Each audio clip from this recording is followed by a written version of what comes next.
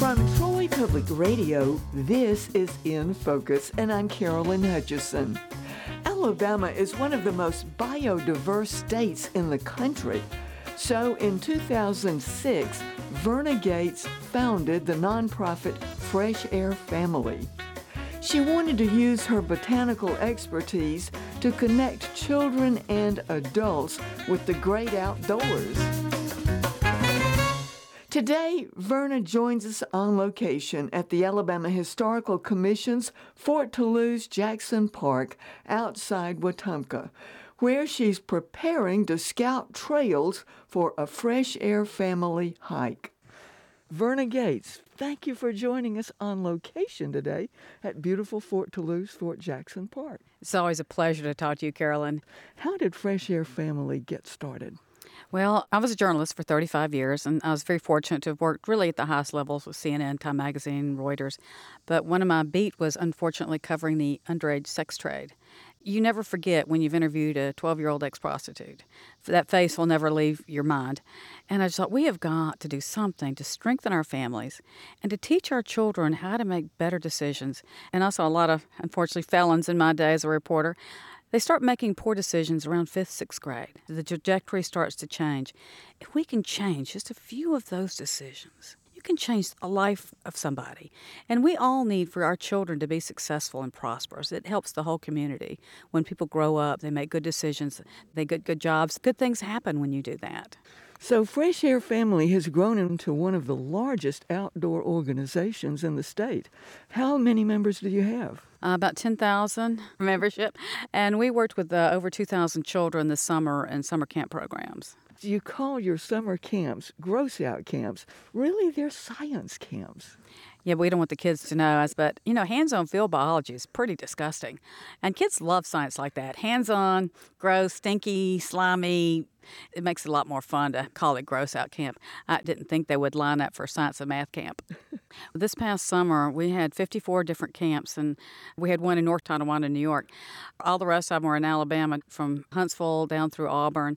And we had over 2,000 children because we also did enrichment for camp in Auburn for special needs adults and teens. So we just had a lot of fun this summer working, especially in Auburn. We had such a big program there. You have developed a curriculum guide for people running day camps nationwide. So is this idea catching on to get kids back outdoors with all of the pandemic drama we've had?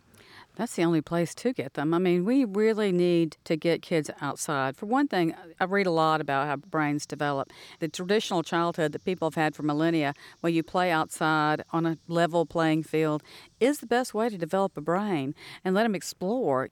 We have a plan. We don't have a schedule. I'll give you an example. I was leading a hike, had a big tree program. I had tree leaf, flowers, tree stems with names written on them. The first 5 minutes, kid rolled over a log, a salamander ran out. I just took all the tree stuff back to the car, and we spent the next 4 hours literally rolling over rocks, finding millipedes and roly-polies and centipedes. We had the best time. But that's the key. You've got to teach them what they're interested in while they're interested in it. I could have crammed a tree program in, but after that salamander ran off, it was all over. But that's what we want to do, because they got the feeling that they were leading, they were exploring, they were finding new things, learning new things. And when they're excited like that, that's how that goes. Talking about Fresh Air Family going year-round, what do you do with these families to get them outdoors? I notice you have something aimed at toddlers. We do. We have a continuum with Fresh Air Family. We start really birth on, because you really need to engage children early on. We have a robust program in Auburn. It's called Hikes for Tykes, and it's really for preschool children and their families. And we do fun things that are really great for childhood development. And these happen every other week, October 15th, 29th, and 12th in Dennius Park. And we'll do things like we'll build fairy houses, which is great for children to learn how to use the materials and to find sticks and leaves and pine cones. And it's so funny what kids come up with. I've had to make a frog stadium. 2 little girls made a fairy spa. But this is what we want to engage that brain to use it and to come up with what they think would be fun or do things. At one time, a kid put one of those trumpet flowers in the back of her fairy house. I said, "What's that?" She said, "A bouncy house." It's just a lot of fun to do this with kids. We'll also be rolling over rocks, finding critters. We'll be looking at slimy salamanders and worms. And one of our things that people truly love are roly-poly races. You would not think that those little things could move out, but you have a bunch of children in a circle yelling, and they will run like you wouldn't believe. And we want to teach them not to be afraid of nature, to get into it, to dig around in the soil, to pick up the worm, to do all those things that children have always done. And that gives them also a feeling of confidence, that they don't have to be afraid of this outer world, that it can be friendly and even fun. Play with your plants. Speaking of plants, before you started all this, you were actually president of the Birmingham Wildflower Society. And it seems to me that what you're doing is using nature to foster creativity, creative thinking in these children and adults. Absolutely. Critical thinking, creative thinking, get those little wheels running in the brain. We want them to engage in this greater world. And Alabama is particularly important to do that because Alabama is number 4 in biodiversity. And they think we'll jump to number 1 when they finish cataloging our cave systems. So it's real important in this particular state to appreciate how beautiful it is and how many unique things we have. I led a little hike up at Oak Mountain State Park in Birmingham out in a limestone outcrop where half the world's population of the porter daisy is living. And it was just in fields of gold. People were just stunned how lovely it was. And we have so many of those places. My members, adventures we call them, with families. We go fossil hunting. I'm taking a group to Shoal Creek. We have white chalk cliffs, just like the white chalk cliffs of Dover in England. And I want to come back here at Fort Toulouse. I love the Frontier Days. That's November 2nd through the 5th, the living history. They're cooking, from people dressed up as Native Americans, some as French soldiers from the French Indian Wars. It's just a fabulous event. So I love to introduce people to new things. So you're here today to look over this site. Do you always go out like today and preview a site before you choose it to bring Fresh Air family members to? Absolutely. I want to get on the trails for 2 reasons. One, I want to make sure I know where the trails go. A lot of people, a single mom with 2 kids, is not going to get on a trail by herself. But if you meet somebody here who knows where they're going, we'll go there, we're going to spend 2 hours, we'll go here, and we'll bring you back to your car. That makes a sense of safety. And I want to be the person who knows how to get back. So I want to make sure I go on the trail, and I'm going to be finding the directions we want to go.